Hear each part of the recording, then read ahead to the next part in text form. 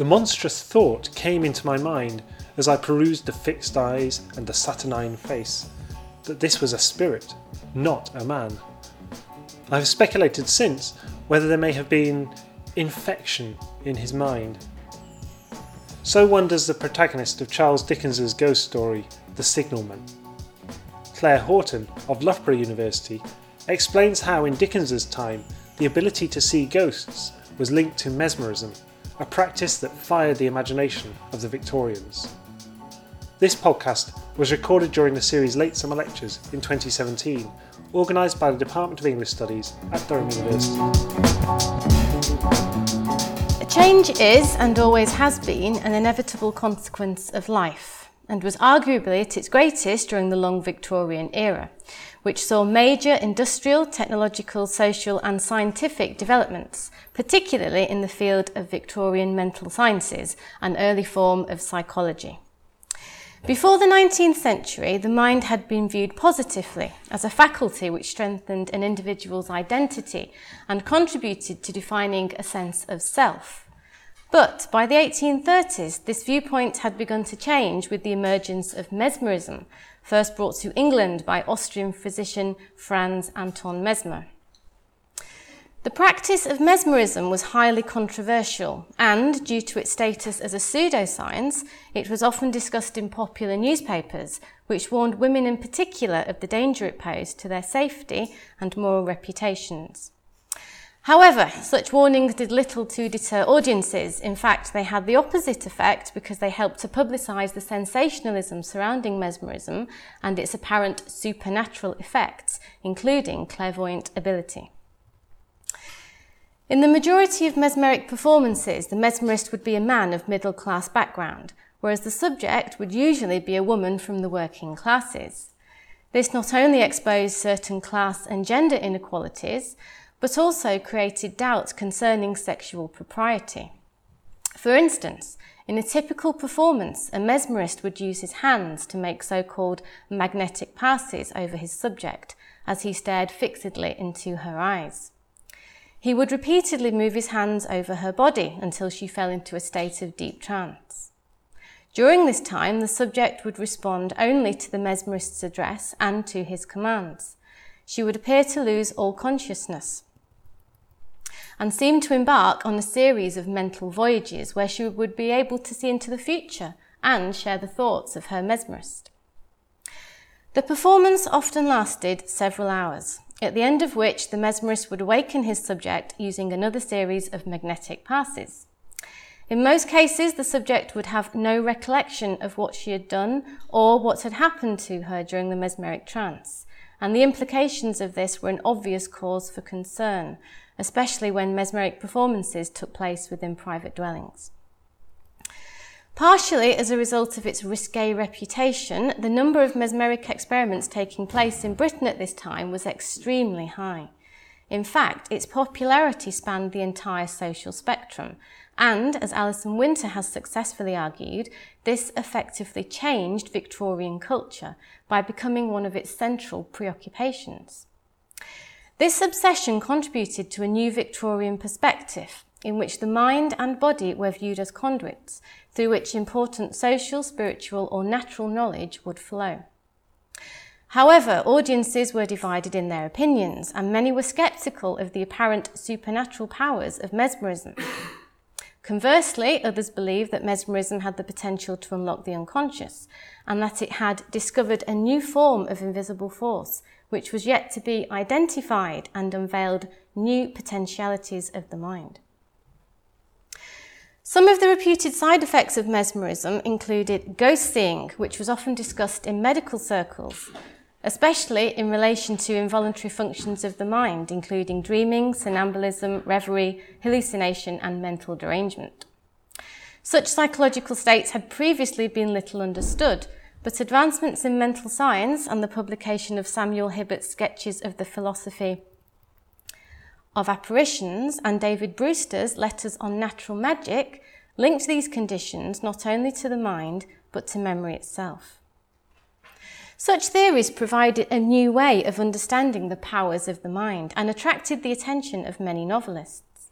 One such author was Charles Dickens, who had a keen interest in the new mental sciences and was particularly interested in mesmerism.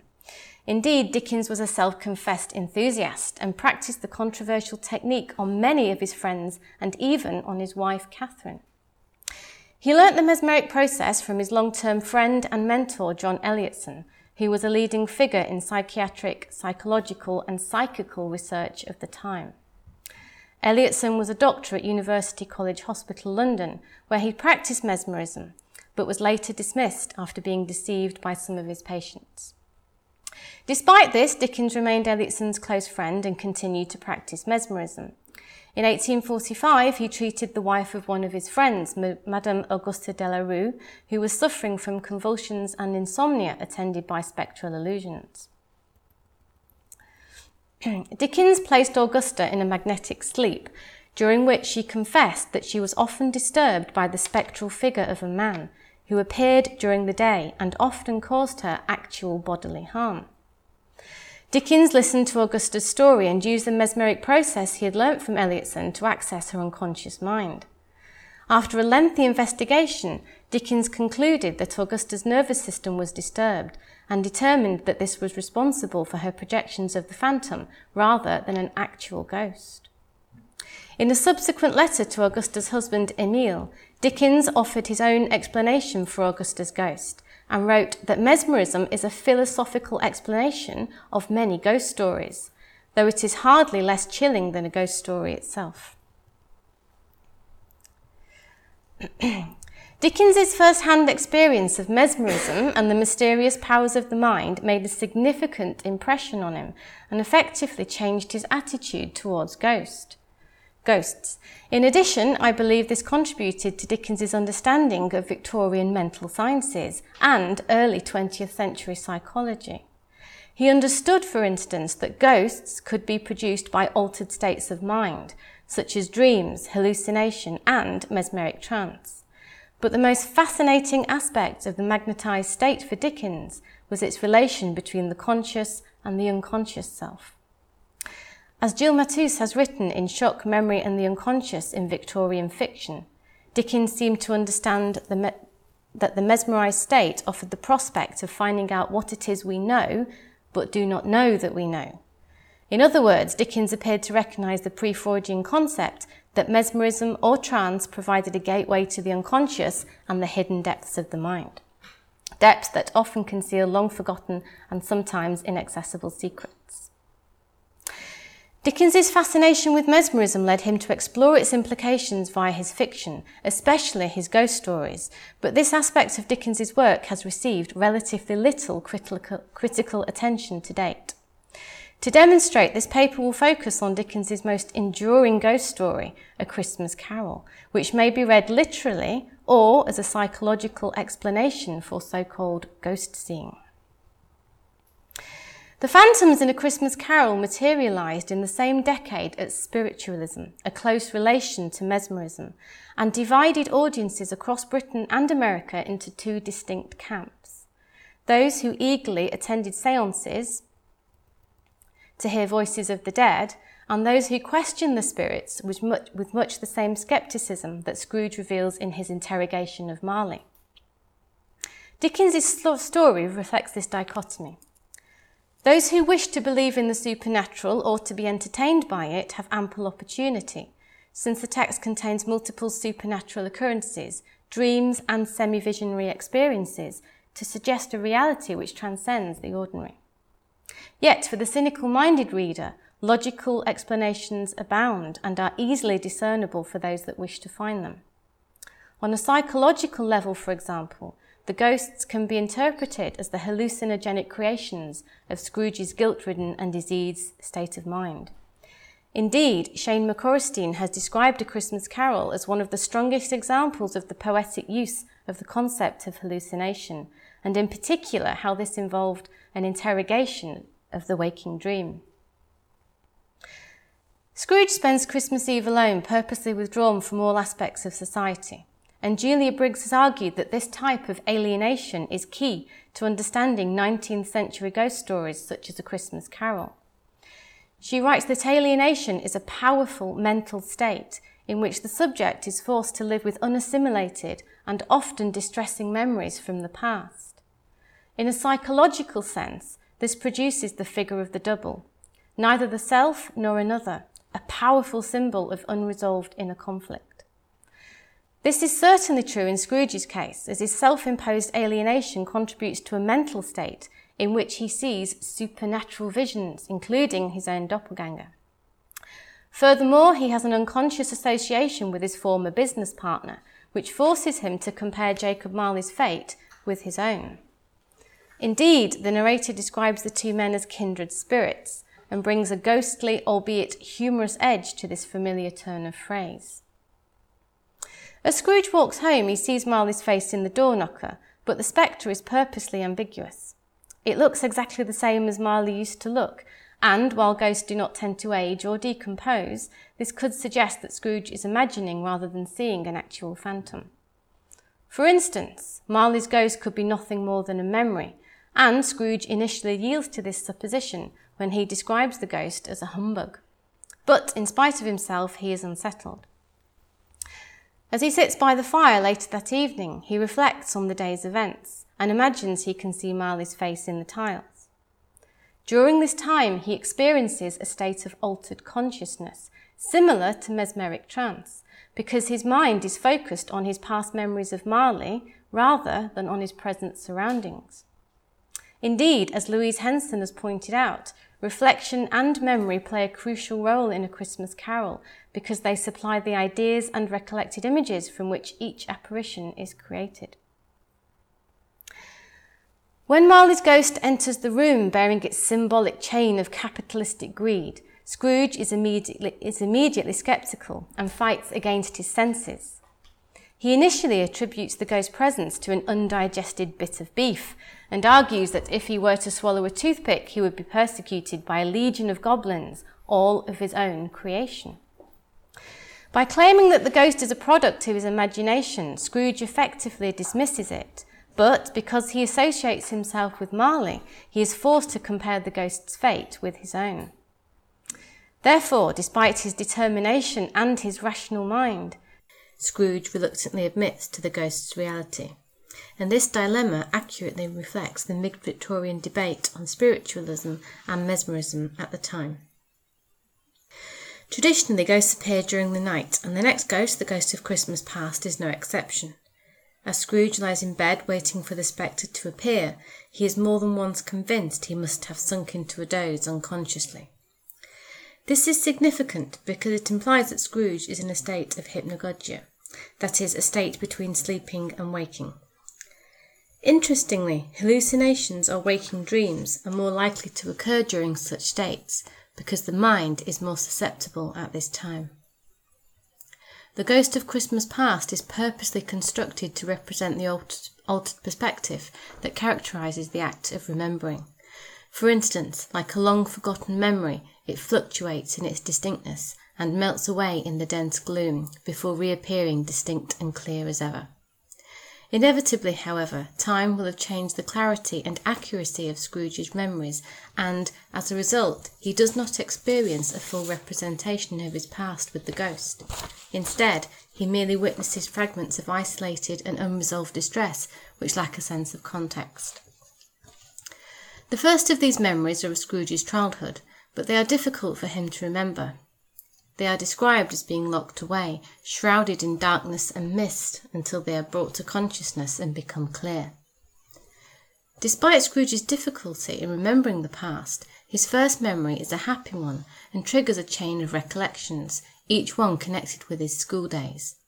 For example, the memory of his old boarding school prompts him to remember certain odours floating in the air, and each of these aromas stimulates forgotten thoughts and hopes and joys and cares associated with his childhood.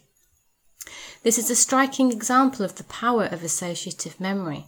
His recollection of the old boarding school is inextricably linked to various memories, images, sounds and aromas of the past.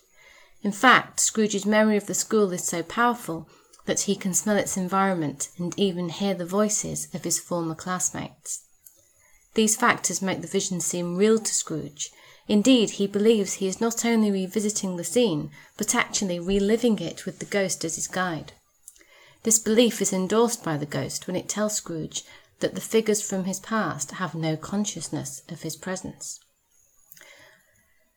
I think this is a significant statement for the ghost to make because it reinforces the idea that Scrooge has become somewhat spectralized during his supernatural encounter. By this, I mean that the roles of living and dead have been reversed to a certain extent. Scrooge has become a ghostly onlooker to his own past. He can see his old boarding school, and he is in the presence of his old school friends, but they are unaware of his existence. Furthermore, like the ghost, Scrooge is powerless to intervene in the scene, and, despite speaking out, his voice remains unheard. Scrooge witnesses several scenes of the past, each of which holds painful recollections, so it is perhaps not surprising that he has tried to forget them in his adult life. Perhaps the most painful vision for Scrooge is that of his younger sister Fan, to whom he was much attached. Scrooge is forced to remember his sister's untimely death, and the fact that her surviving child is the nephew he despises. During Scrooge's interaction with the ghost of Christmas Present, he visits this same nephew's house and finds pleasure in the Yuletide festivities. This prompts a change in Scrooge, and he is already on the road to redemption when the ghost shows him the horrifying vision of the abject children, ignorance and want. It is possible that Scrooge is shown these starving and neglected children to reinforce his redemption, but it is also possible that as a result of his newfound conscience, Scrooge feels guilty for his previous neglect of the poor. The abject children could, therefore, be psychological manifestations of Scrooge's guilty conscience, and this suggestion is reinforced when Scrooge's words come back to haunt him, as he remembers his previous comment that if the poor would rather die, they had better do it, and decrease the surplus population. Scrooge's final guide is the terrifying ghost of Christmas Yet to Come, which personifies Scrooge's fears for the future, namely his own death and the absence of someone to mourn him. Draped and hooded, the ghost appears like a mist along the ground and shows Scrooge several visions of the future, each of which is connected with death. One of the most significant and hideous visions occurs in a dark room by a bare uncurtained bed, on which, beneath a ragged sheet, there lay a something covered up. The suggestion here is that the dead man is Scrooge's future self, but Scrooge cannot withdraw the sheet. He is powerless to do so, and so never sees the face of the dead man. This is important because it suggests that this future vision is psychological rather than actual. If this is the case, it could explain why Scrooge is able to change his future through conscious willed effort. Scrooge's final vision of the future is his own neglected grave in a churchyard overrun by grass and weeds. Although this vision is shocking, it is a product of Scrooge's newfound guilty conscience and his self-realization. Scrooge realizes that he has the power to change his future and declares that he will live an altered life henceforth. In making this decision, Scrooge demonstrates the fundamental fact that he cannot continue to live solely in the present. He must assimilate past memories, learn from experience, and look to the future. When Scrooge is restored to his own time, the ghost of Christmas Yet to Come exits the scene, but it does not float out of the window like Jacob Marley, nor does it disappear like the other spirits. Instead, Scrooge sees an alteration in the phantom's hood and dress. It shrunk, collapsed, and dwindled down into a bedpost. This metamorphosis alludes to the hallucinatory nature of the ghost and implies that perhaps it was a bedpost all along. When Scrooge is restored to his rightful time, he drops to his knees to give thanks, but not to Christ. Instead, he directs his gratitude to his dead business partner and the festive season. Jacob Marley, heaven and the Christmas time be praised for this. I say it on my knees, old Jacob, on my knees. This demonstrates that Scrooge attributes his redemption to spiritual rather than specifically Christian influences. Furthermore, Scrooge believes that his ability to change the future is a supernatural power which has been bestowed on him by the ghosts, but he must also make a conscious decision to change the future for himself. Without this self-reflection or a positive desire to change his life, redemption is not possible. It could be argued, therefore, that Scrooge's rehabilitation is made possible by his supernatural visions. But if, as I claim, Scrooge experiences these visions under a state of trance or hallucination, his mind is responsible for their creation. The alternate future that Scrooge witnessed, including his own death, becomes a past memory of a future event, and the possibility of future memory was a concept that Dickens would have been aware of as a result of his experience with mesmerism. This preoccupation enabled Dickens to understand its relationship with the unconscious mind, and this effectively changed his perspective on ghosts and how they may be created. As I have argued in this paper, this perspective may be found in the pages of A Christmas Carol, but Dickens would take it to a higher psychological level in his later ghost stories, including The Haunted Man and The Ghost's Bargain, and, perhaps most significantly, The Signalman, which is often regarded as Dickens's most complex psychological ghost story. Thank you.